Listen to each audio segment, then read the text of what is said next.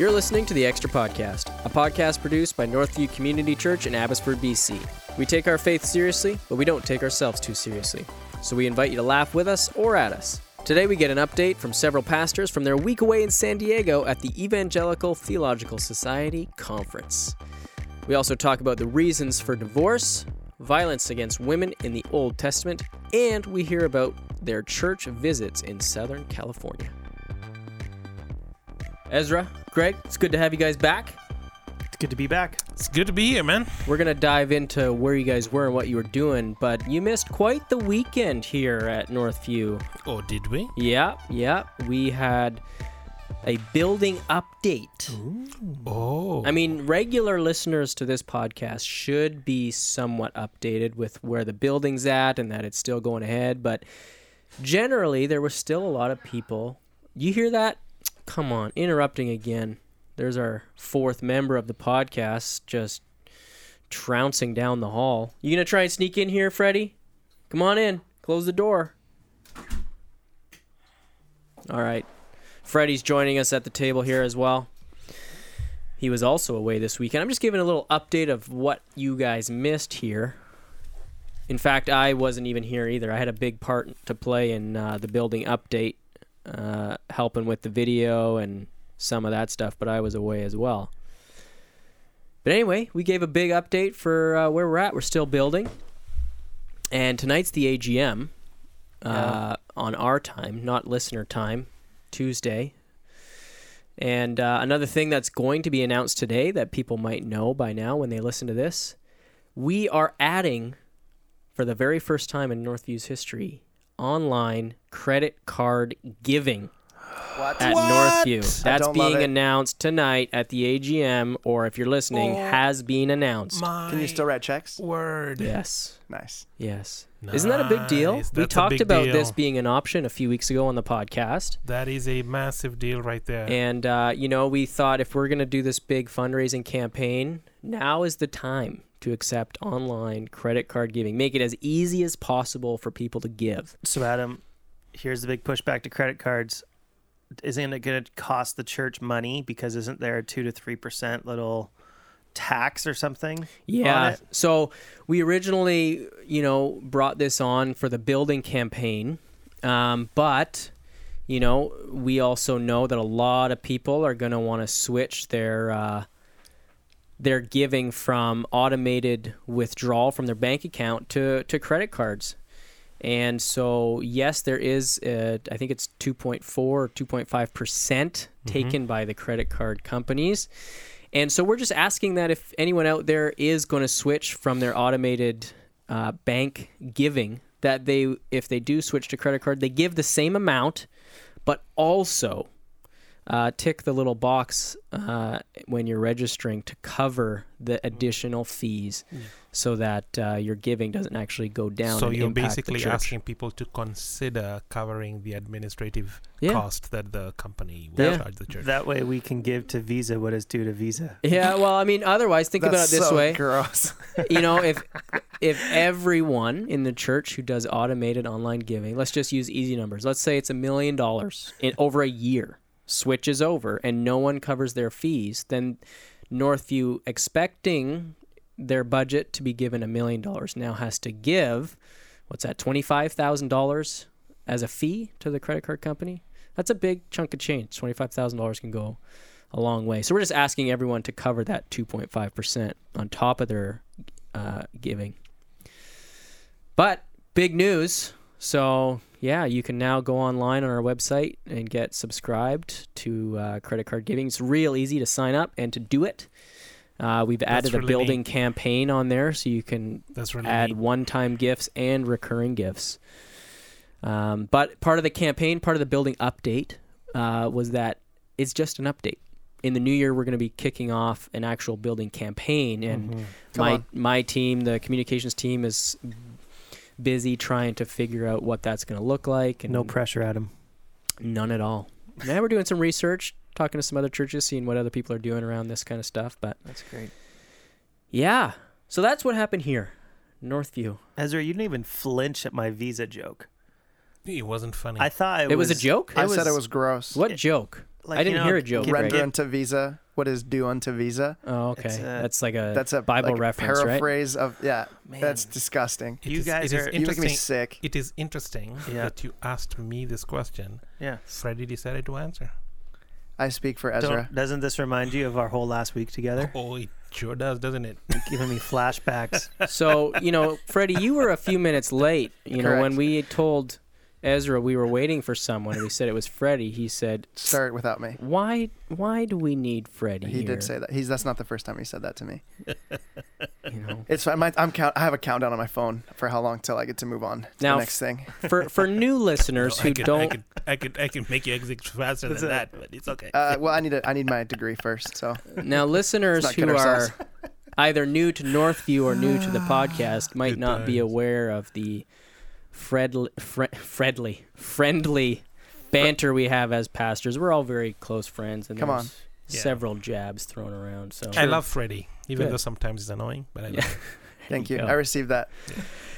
Now, you guys, all three of you, the reason why you've all been, two of you are regular contributors, but Freddie, we specifically invited you here as well because you guys were all away with several other pastors at the Evangelical, Theological Society yearly conference. Now, where was that? San Diego. Oh, okay. So Suffering for the Gospel, right? I want to point out that the first few days we were there, it was like a very significant rainstorm, and the sewer system in San Diego is not what I would call effective. So for the first few days we were there, the place smelled like a sewer system. Can It confirm. smelled Because- very badly. Well, they don't get a lot of rain, right? So it's No. like a couple times a year. It No, just but it actually was coming down buckets. Yeah. Oh yeah. So everyone was out at the local CVS buying an umbrella. I was in the drugstore getting some stuff for the week, and the lady behind me was on the phone. At this point, it was just kind of drizzling rain, and she was like, "I don't even know how to." She's on the phone saying, "I don't even know how to walk out there in this. Like, what am I supposed to do?" And I didn't turn around and chuckle, but being a Pacific Northwest guy, I was like, "This is literally Normal. every day of our lives." yeah, but This weather. guys, and then it poured after that. So yeah, that but you was know crazy. what? That's exactly what people from Saskatchewan say when it comes To and snow. Totally. Here. Easy. Oh, you don't Yes. like our snow days? It's sprinkling snow and Yeah. no one can drive. And No one knows everything's what to canceled. do. Yeah, snow days with 3 mils on the ground. You're like, what? This isn't even enough to go sledding in. So, It rained. The weather did turn about midweek, and then the last few days there were quite nice. So that's at that point that we were no longer suffering for our education. so who goes to this conference? Why did you guys go? What brought you there? What's it all about? So ETS, basically, you have a lot of scholars, particularly a lot of seminarians, instructors, teachers, professors from various seminaries, and they will be writing papers on specific topics. So ETS is not a conference like a regular conference where you go and you have 3 or 4 plenaries with breakouts. ETS is more breakouts and just a few plenary sessions. I think 2 plenary talks and then a general meeting for ETS's members. But it's all about the papers and the breakouts that people engage. So a lot of these scholars would be writing books on specific topics. But before they publish these books, they'll come and test their thesis to other very sharp minds to see, okay, am I being heard well? Is my tone good? Is my argumentation strong? And things like that. Or you might find 2 theologians who have opposing views on a specific issue. And so one will speak for the issue, another will speak against the issue, and then they debate each other, and then there's a Q&A after that. So that's usually like a 4-hour segment of interaction, debate, dialogue around a particular issue. And then for the most part, a lot of these papers turn into books later on. particularly if the author or the scholar felt like they didn't get significant pushback, or they got encouragement that this is the right way to go. And on top of that as well, you'll find if someone wrote a paper and gave that paper in his particular breakout, there might be someone there who's listening and might even join in as a co-author, because maybe they're doing research on the same subject, and so they can collaborate and maybe even co-author some work. So it also becomes a networking place, particularly for those people who are high academics. It's not something that I would say is fun, because the papers, someone is just reading a 25-page paper using very, very high language, and sometimes you may be like, oh my, I have no idea what you said there, but it sounded good. So that's ETS for you. Wow, I'm glad you said it wasn't quite so much fun, because I almost fell asleep just listening to that. Freddie, you're a young guy. What brought you there? Was it quite the party, as Ezra made it seem, or what made you want to go down, and what was some of your key takeaways? I went for two reasons. One, because Cal Meeker went, and I'm a huge fan. And then two, because they really pumped it up. Like, they made it seem like it was going to be Party like of the year. the rock stars of the evangelical world. This is like Coachella for church people. Exactly. Yeah, okay. Exactly, right? Like, and then I showed up, and then they were like, well, just so you know, about half of the sessions you go to, I think Jeff actually said this, about half the sessions you go to are just not going to be great. And I was like, that's very honest of you. Thank you. It would have been nice if you said that before I got on the plane and came down here. And then he said, but about the other half are going to be really good. And they'll either be like really good, you love it, like you like what they're saying, or really good, maybe challenged, maybe you don't agree, but like worth your time. You want to interact with them. So once I knew that, I think if Jeff had not told me that before the first day, I was going to be really disappointed, because I went, and I think my first two sessions were the first, like the 50%, that's garbage. Like, they were not great.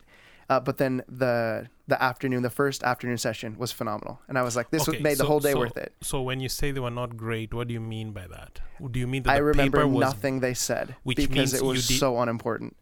No, it means that you did not follow what they were saying. No, I'm telling you, I was sitting in the room. So this is my thing. I don't want to be a theologian, like in the formal sense. I think everyone's a theologian, and that everyone believes things about God and often says those things either directly or indirectly in the things they say. So I think theology matters. I think it matters in that you need to be able to communicate to people certain concepts. And the stuff that some of the people were talking about was not pastoral. And by pastoral, that's what I mean. Like, does the theology change the way that I live or the way that I think? And the first sessions I went to were not like that. Like, it was nice things to think about God. But as I'm sitting there, I'm like, I don't think that, my buddy who's a framer is going to feel differently about God because he heard this 25-page paper. That's just it's not going to change anything. The one I went to in the afternoon was a guy from the Master's Seminary talking about a theology, or the theological background to dealing with addiction. And I was like, wow, that is, yeah, people need that. People need to know what's going on in the background, how our hearts work, what is happening supernaturally in leading people down that path. And my friends that are framers, landscapers, like trades dudes, regular Joe Schmoes, like, they would love to hear that, because they're like, well, I have friends from high school that are going through it right now. Or I went to Vancouver yesterday to go take my wife out for dinner and drove through the city, and there's people everywhere, and some of them look like they're struggling with that. What is the Christian going to do to help these people? So that session was phenomenal. But then, Freddie, I think, again, I just want to be fair to ETS to say the conference is not geared for Joe Plumber or Joe Framer. It's not even geared towards Joe Pastor. Yeah. No, exactly. Yeah. No, so this is a highly academic conference for different theologians who will now go into the nuances of biblical texts and subjects, and so they are going to think about it from a philosophical perspective. So at the end of the day, what are they trying to do? They're trying to understand, okay, so this perspective will shape a particular worldview. Now, they're not dealing with how does it play out. Yeah. They're just dealing with what is the worldview and how are we to understand this text. But then they're going to go deep into the original language or really be very focused in their nuanced language. And sometimes you'll wonder, okay, how will this help the regular Christian in the pew? That's not the point of the paper yet. So it's just, let's discuss this particular point and see if it coheres with the entire biblical narrative. If it does, then we can now have a secondary conversation regarding, okay, so how does it play out in day-to-day life?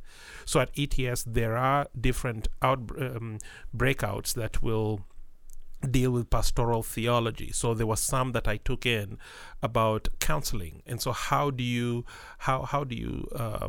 pastor people with addictions and things like that? So those I found, that's very helpful from a pastoral perspective, and I can see the ordinary person benefiting from that one. But there are others who will argue to say, okay, so let's talk about this particular word in John 1 and whether it's the right word and does it fit well in light of the entire... Yeah, okay, so you might sit there and you wonder, I have no idea what you just said.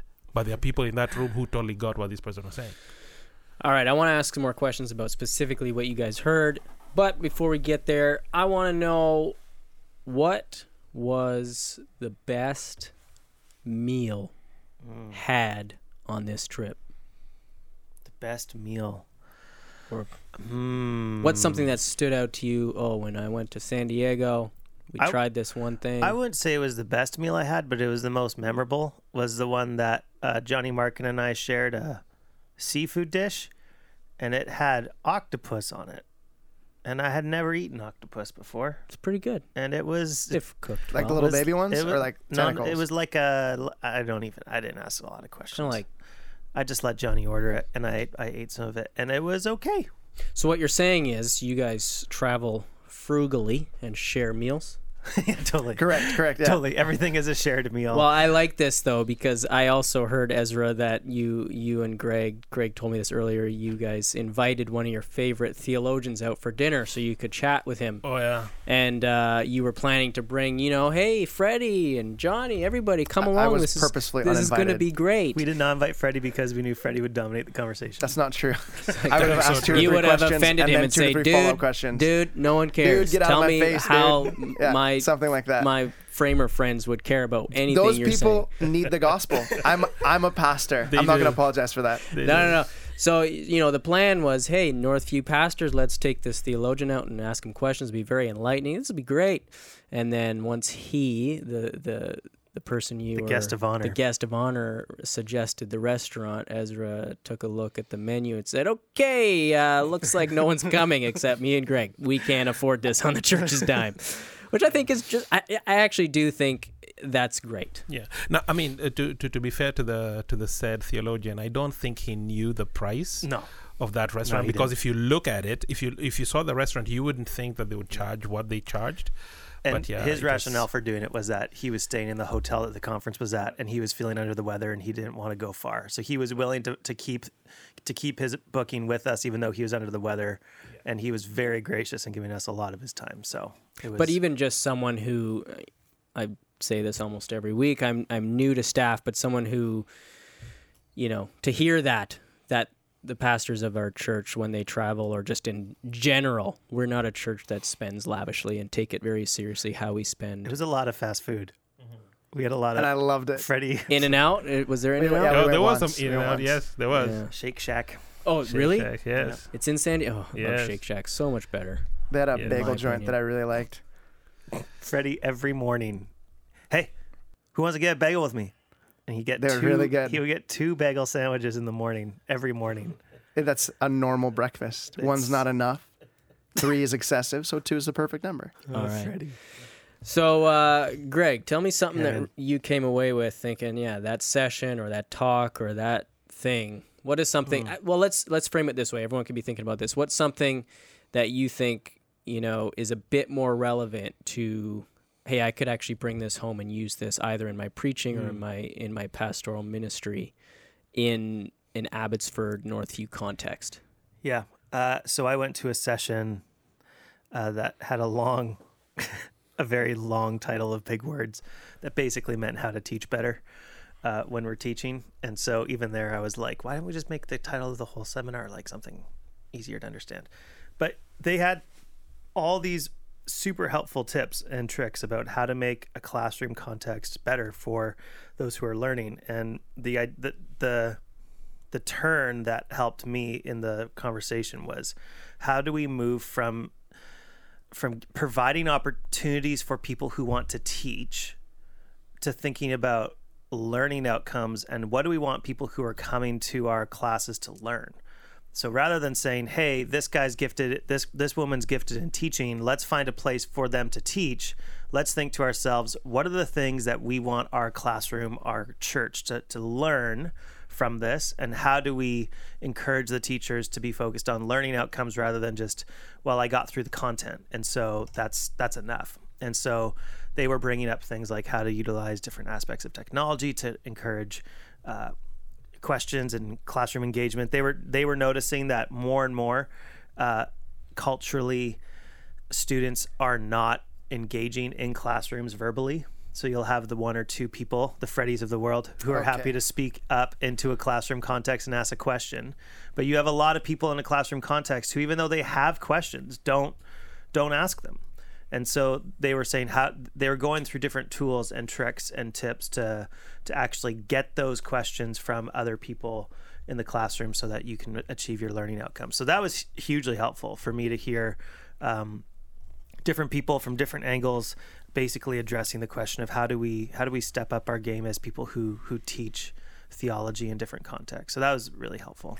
Freddie, do you want to criticize anything Greg just said? Was that a worthwhile thing to go to?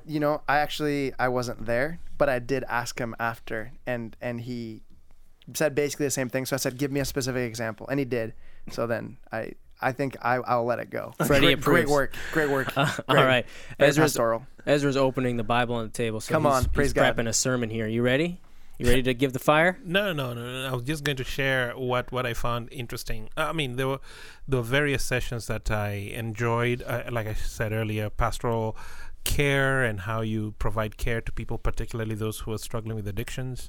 So I found that particularly helpful. There was one by a gentleman called Ibrahim Kuruvela. He's a professor of hermeneutics at Dallas Theological Seminary. Phenomenal conversation regarding just how do pastors prepare for sermons and all that. But what I found very interesting in particular has to do with a discussion that many Christians have even in your community groups, and particularly around divorce. So the question becomes, okay, so what are the reasons the Bible gives that would give a Christian the right to divorce someone? So through the years, we've always believed or held on to two reasons. In Protestantism. Yeah, in Protestantism, you'd say, okay, two reasons. The first would be infidelity. So, and then the second one would be abandonment. And in particular, if a couple, one of them is a Christian, so she's a Christian, he's not a Christian, and then he decides to abandon her, then she is fine to move on. And others would also nuance it further to say, if he abandons her because of the faith, and so the reason they would do that would come. You'd find the reason in 1 Corinthians chapter 7. So I went to listen to a world-renowned theologian called Wayne Grudem. Wayne Grudem writes a book called Introduction to Systematic Theology. It's a book that we study Thursday morning theology here at the Abbotsford campus, Downs Road campus, and also at the Mission campus. Anyway, so Wayne Grudem, well-respected theologian, he's 71 years old. So he says, I now believe there are more reasons for divorce, not just the two, infidelity or abandonment. There's a third. And so he will argue again from 1 Corinthians chapter 7, verse 15. I want to read the passage just so that you get a feel for what Grudem was saying. So this is verse 10 of 1 Corinthians 7. The scripture says, to the married I give this charge, not I, but the Lord. So Paul is quoting God. Not Jesus. I, but quoting Jesus. The wife should not separate from her husband, but if she does, she should remain unmarried or else be reconciled to her husband. And the husband should not divorce his wife. So that's very clear. Okay, so thou shalt not divorce. Verse 12. To the rest I say, I, not the Lord, that if any brother has a wife who is an unbeliever and she consents to live with him, or if she's willing to live with him, he should not divorce her. If any woman has a husband who is an unbeliever and he consents to live with her, she should not divorce him. For the unbelieving husband is made holy because of his wife, and the unbelieving wife is made holy because of her husband. Otherwise your children would be unclean, but as it is, they are holy. Verse 15. But if the unbelieving partner separates, let it be so. In such cases, the brother or sister is not enslaved. God has called you to peace. So it's verse 15 that Wayne Grudem zeroes in, particularly when the passage says, again, verse 15, but if the unbelieving spouse separates, let it be so. In such cases, cases where the spouse has separated. In these cases, in these cases, the brother or sister is not enslaved. What Wayne Grudem is arguing is the Greek word translated in such cases appears nowhere in the plural in the entire New Testament or in the Old Testament Septuagint. This is the Old Testament Greek translation. So what Grudem decided to do then in his study as a research professor was to read all the ancient manuscripts around the time of the New Testament writings to see how did these words, this phrase in such cases in ancient literature, how was this used? How was this phrase used? And so after he did all that study and he began to give people examples and things like that, his argument is, in the event, so let's say you have two Christians who are married, and then one of those Christians begins to behave poorly toward their spouse, to the extent where you can actually label that behavior abuse. Obviously, the spouse would bring the offending one to the elders. The elders would provide church discipline. But if this person refuses to change, then the scriptures will say, yes, now you have to label that offender as a non-Christian. But you go a step further to say, this offender is now separating themselves from their spouse because of his behavior. He is abusing this person, either pushing the family to unbearable debt, or the person is being mean-spirited toward their spouse and abusing them severely. So in those cases, they have chosen to separate themselves, or they have chosen to abandon their marital vows. So in that state, then, in such a case, Grudem will argue, then the offended spouse has grounds for divorce. So in other words, he's saying abuse could also be biblical grounds for divorce. However, he wants to be very careful there to say this is something that needs to be discerned among the elders of a church. So it's not just it's not just a spouse deciding, you know what, she's abusing me or he's abusing me, okay, I'm out of here. No, it's kind of like, no, you sit down with the elders and church leaders and you actually process this together to ascertain, yes, this is abuse because your spouse has refused to change behavior and his behavior is causing significant harm to you or to your children, to your family, and therefore you have grounds for divorce. His argument rested on the fact that in every other place in ancient Greek manuscripts around the time of the New Testament, when the plural of the phrase in such cases is being used, it's being used intentionally as kind of like an umbrella terminology of like that it's not just that one particular thing I talked about, but it's things like it. And so Grudem says because of the way that phrase in particular was used in the ancient Greek world, his point was that Paul is trying to lift the Corinthian church's minds above not just that one particular example of a spouse physically leaving the other spouse, but of other kinds of cases where that kind of a deserting your spouse could be justifiably said that actually happened, if that made sense. So yeah, that if that any kind of behavior that would leave a spouse or lead a spouse to want to be separated from the other. So anything that a husband behavior that a husband would do that would make the wife want to step away because you are being abusive. Yes. So anything at all, then that may be very well, again, grounds for divorce. Again, he wants to be fair to Grudem, he wants to be very, very careful to say, actually, this is something that we discern together as elders of churches, where you sit down with church leadership, with friends and family, and you walk through this thing together. In particular, if the offending spouse is not repentant and continues to persist in deviant behavior, then at that point, the offended spouse or the neglected spouse would then have grounds for biblical divorce there. So that was a very interesting argument. Now, do I say that I agree with Grudem wholesale? I am not there yet. There were some strong conversations in the van on the way home. Yes. Yes, I don't know if I'm there. I don't know if I'm with him yet. Though, again, not to say that I don't recognize abuse. I mean, my own family growing up, I saw my dad significantly abuse my mom in the most horrific ways. To this day, the abuse continues. So it is something that I've actually lived through and have seen firsthand. So abuse is something that I do recognize and I do agree. Yeah, it is appalling.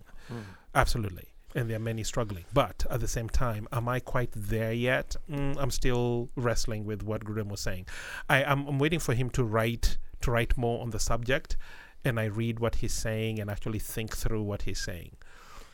Can I ask a clarifying question? 1 Corinthians 7, verse 10, to the married I give this charge, not I, but the Lord. The wife should not separate from her husband, but if she does, she should remain unmarried or else be reconciled to her husband, and the husband should not divorce his wife.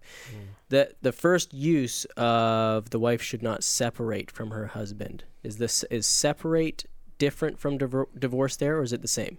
So Same word. Does it mean divorce, or is it just like, nope, they're going to be separated for a time, but no legal divorce is happening? So, as you can push back if you want to, but my understanding of the text is that those are more just synonyms for the same idea. That separation and divorce were one and the same. So in our understanding of divorce, we have separation of the removal of the parties from one another, but that doesn't necessarily mean a legal divorce.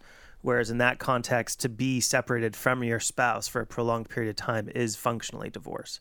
So they didn't have the same kind of legal paperwork system that we have in our context. And so the only way you would know that you're divorced is that your spouse isn't actually around. You're not living together.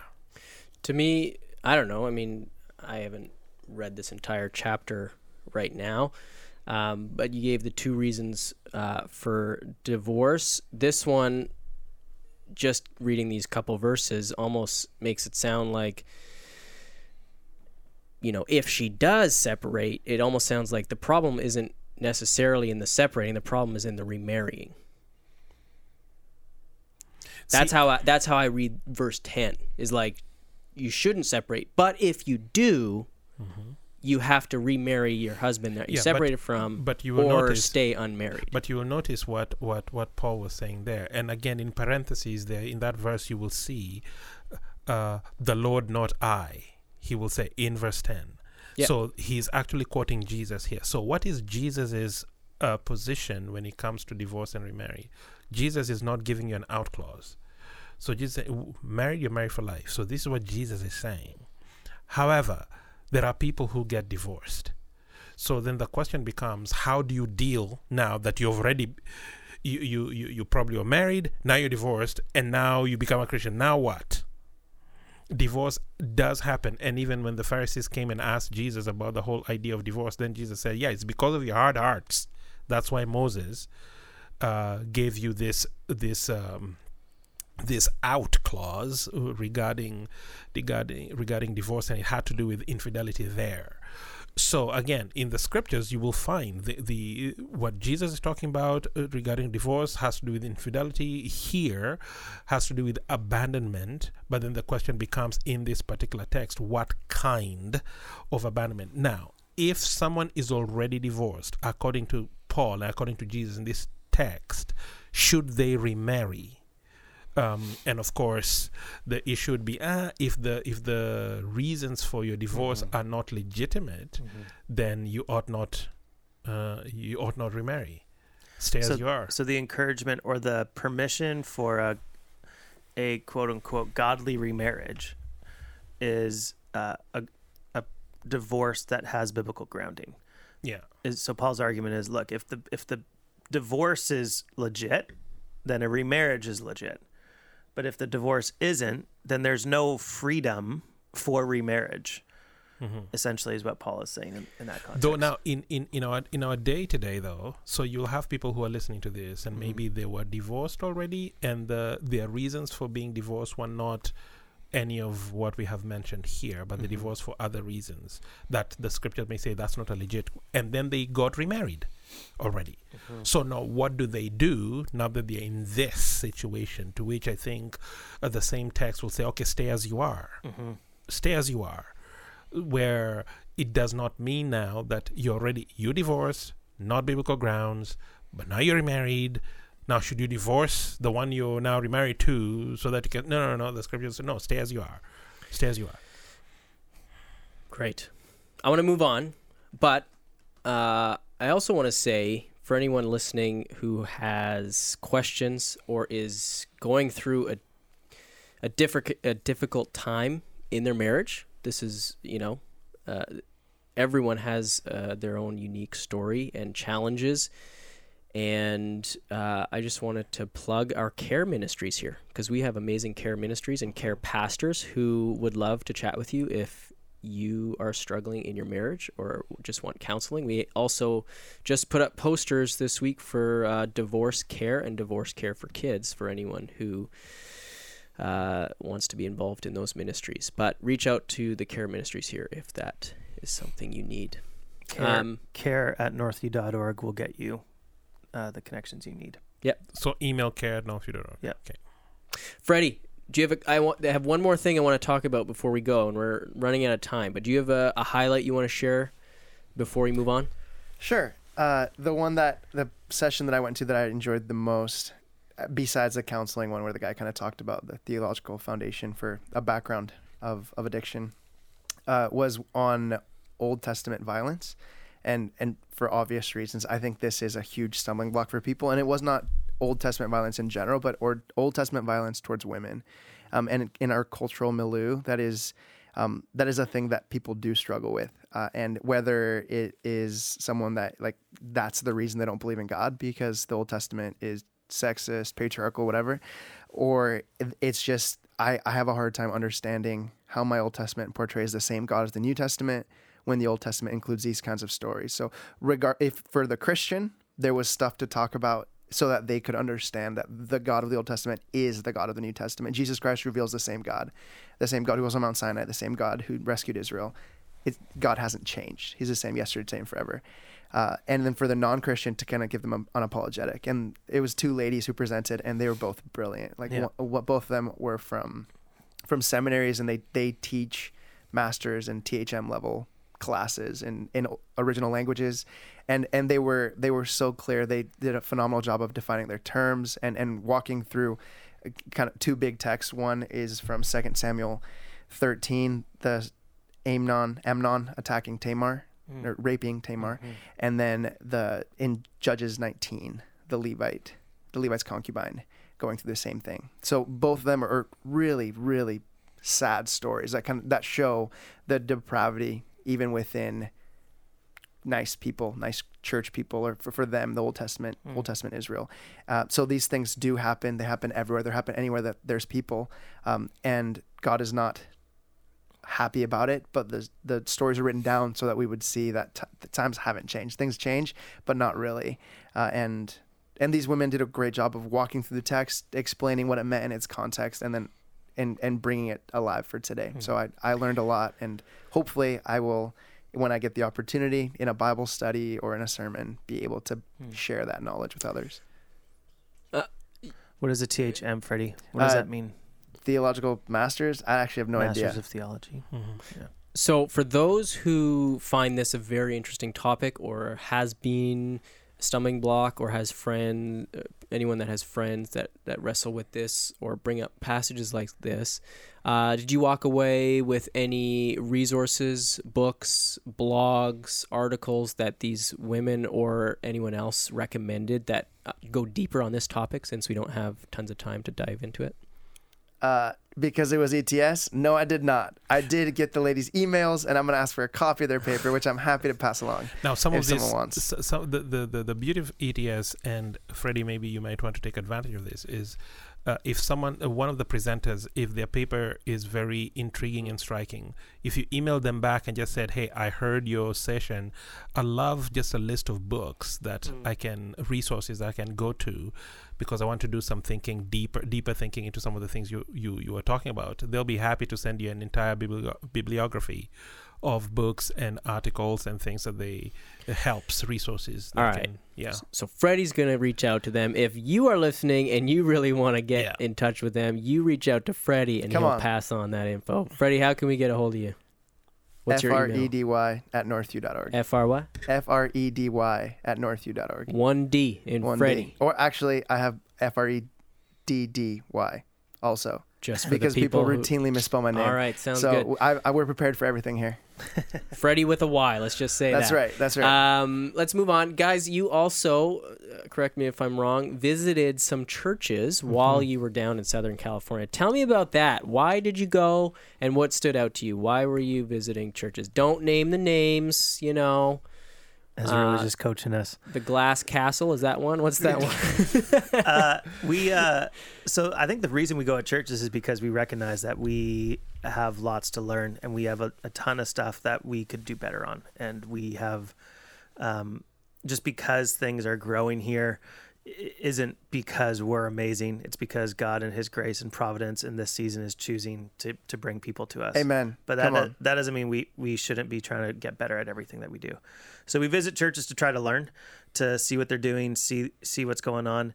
I think this was probably the part of the trip that prompted in me a lot of thinking and that kind of stuff of ministry and Sunday mornings and all that kind of stuff. So it was hugely helpful just in terms of sparking thoughts and ideas in my own head. I think we crushed Freddie's soul, because Freddie is an optimist. He is a guy who is happy to engage in things and enjoy experiences, and I'm not that way. A pessimist. You're a pessimist. And so I am very able to see glasses that are half empty.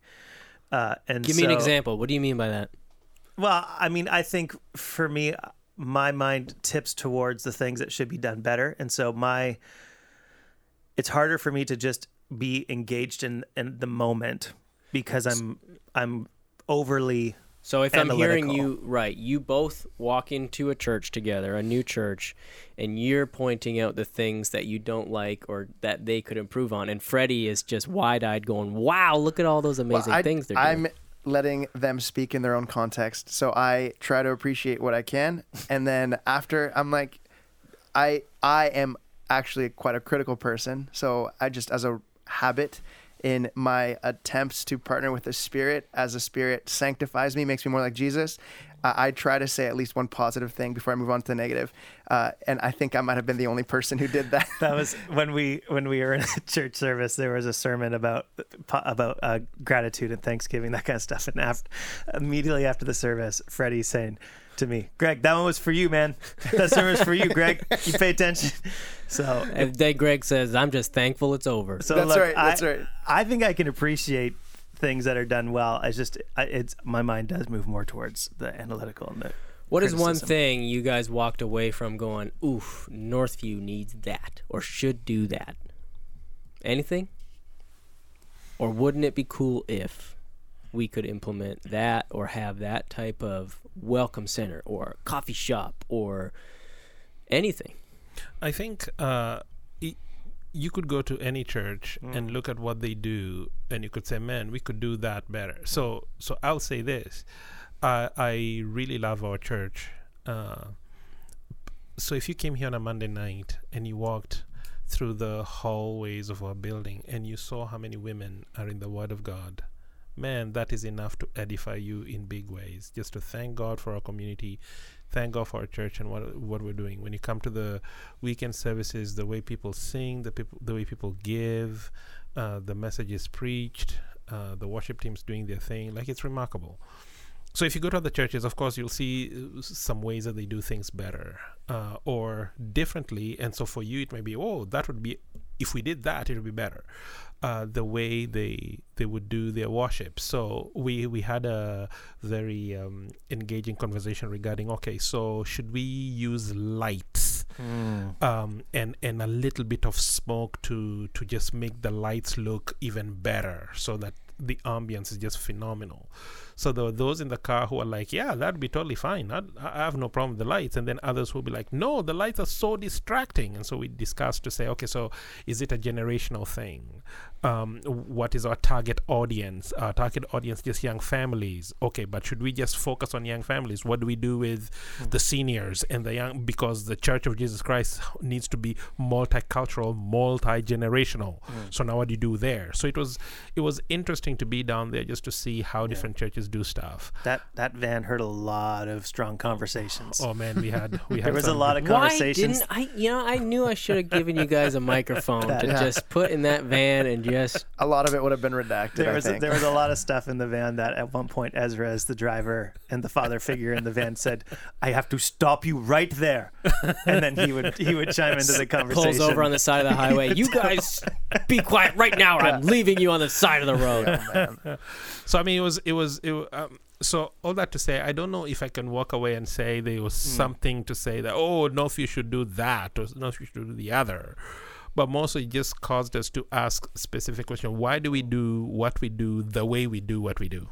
You know, should we, God willing, if we build a new building, when we build a new building here, what kind of gear should we have in that building and what kind of services should we run? Should we try and copy some of the things we saw, or should we be very unique to the needs of our immediate community regarding how we run the services, starting from the hospitality, the layout and all that? But again, we're in Southern California where they can have nice seats and all this outside in lawns, but we can't do that particularly here in BC.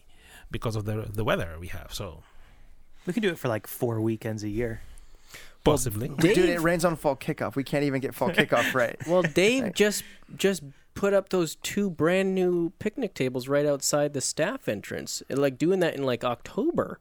Yes. I was like, that's a few months too late. I mean, they look great, but no one's gonna use. They're gonna be quite weathered before anyone sits in. They'll be ready for next year. Yeah. They'll look vintage. Yeah, but we will get a good day in February, March. Yeah, for sure. It'll be a beautiful day, and the sun hits that part of the property really good in the morning, so should be good times.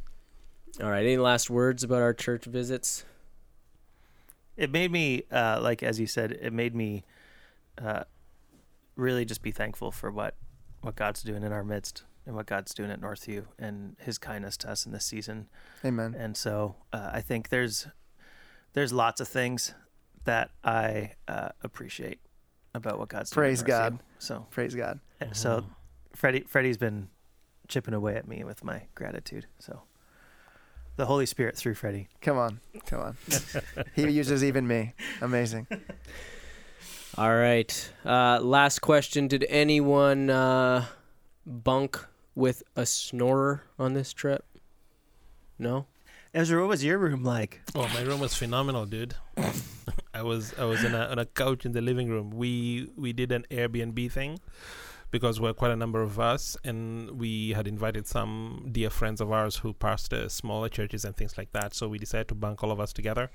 So we got this Airbnb duplex, 7 guys on one side, 7 guys on the other side. But they weren't enough beds to go around, so I was in the living room on a cozy couch. So Ezra embodied servant leadership by sleeping on the worst possible surface for 5 nights in a row. Not a single complaint, too.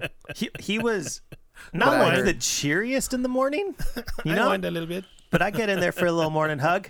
I cheer him up. That is not true. You've never offered a morning hug. I try to greet you with a holy kiss every morning, and I got a firm no in the Lord. Freddie, maybe this is just something to do with you, maybe. Really, man? Well, I brushed my teeth and everything, so I was like, It's not your teeth, it's just you. Oh, okay. Well, on that note, I think I'm going to call it a day. Thanks for joining us again on the Extra Podcast. If you want to find out anything else about our church or about anything you've heard, just go to northview.org. See you next time.